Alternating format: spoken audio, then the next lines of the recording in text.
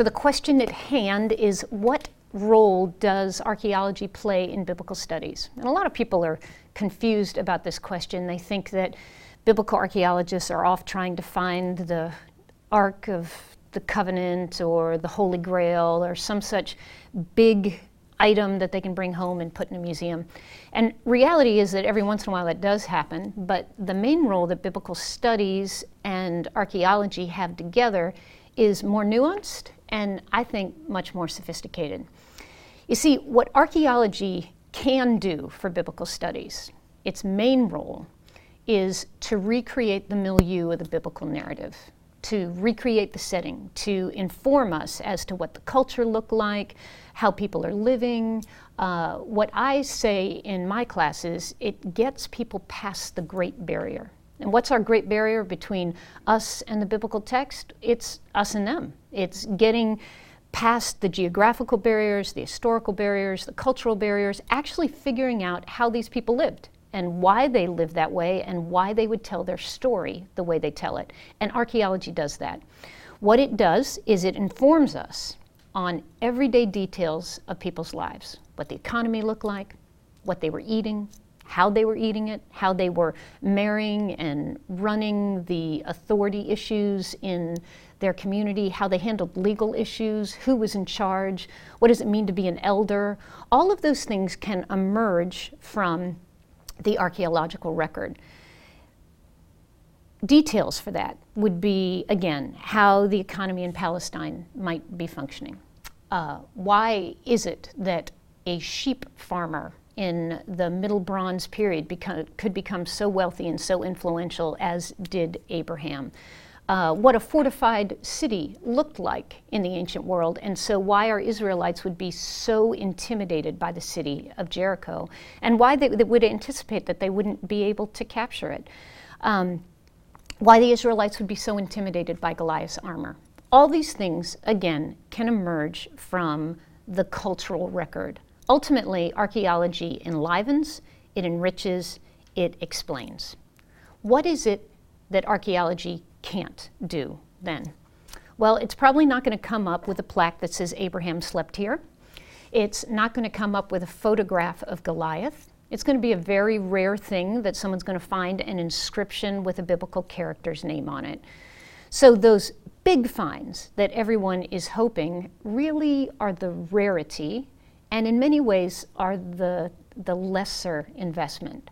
But every once in a while, archaeology does serve as a tool for the apologist. And what I mean by that is the person who is trying desperately to demonstrate the historicity of the biblical record.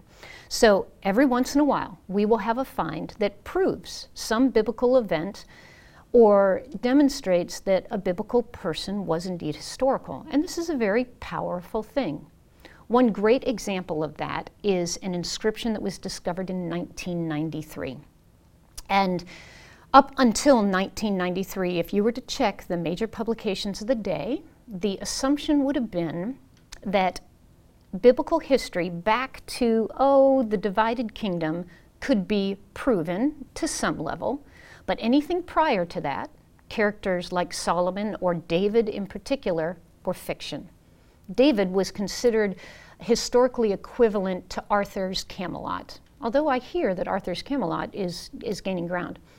So we have all sorts of publications coming out in biblical studies about prove to me the existence of David. Certainly David is just some sort of eponymous ancestor, some sort of ideological fiction to prove that Israel might be powerful. Well, these publications are circulating throughout the academy until July 21st, 1993.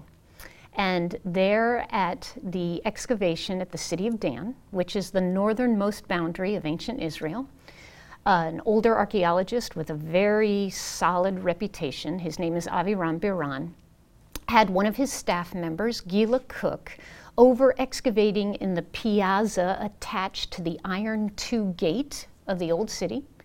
And as she looks into a small temenos-style wall, she says, "Avi, it looks like there's an inscription on that stone." And so the entire dig comes running over to take a look at this stone in secondary context, and lo and behold, not only is it inscribed, but it's a monumental inscription, which means it was written by a professional. The stone itself has been broken and placed in a wall for secondary usage. And in that secondary usage, because we can date the wall in which it was placed, we know the inscription cannot be any older than 850 BC. And on that inscription, an Aramean king claims to have defeated the house of Israel and the house of David. So all of a sudden, July 21st, 1993, David moves out of the shadows of fiction and moves into the light of history. So every once in a while, archaeology does that fabulous monumental moment and takes one of our characters and moves them into the light of history. But all in all, the greatest contribution we have from archaeology is that recreation of society, cultural milieu, that helps us see our biblical characters as real people, enlivens our text, helps us understand why they write the way they write, and helps us to read our Bibles with a better eye for authorial intent.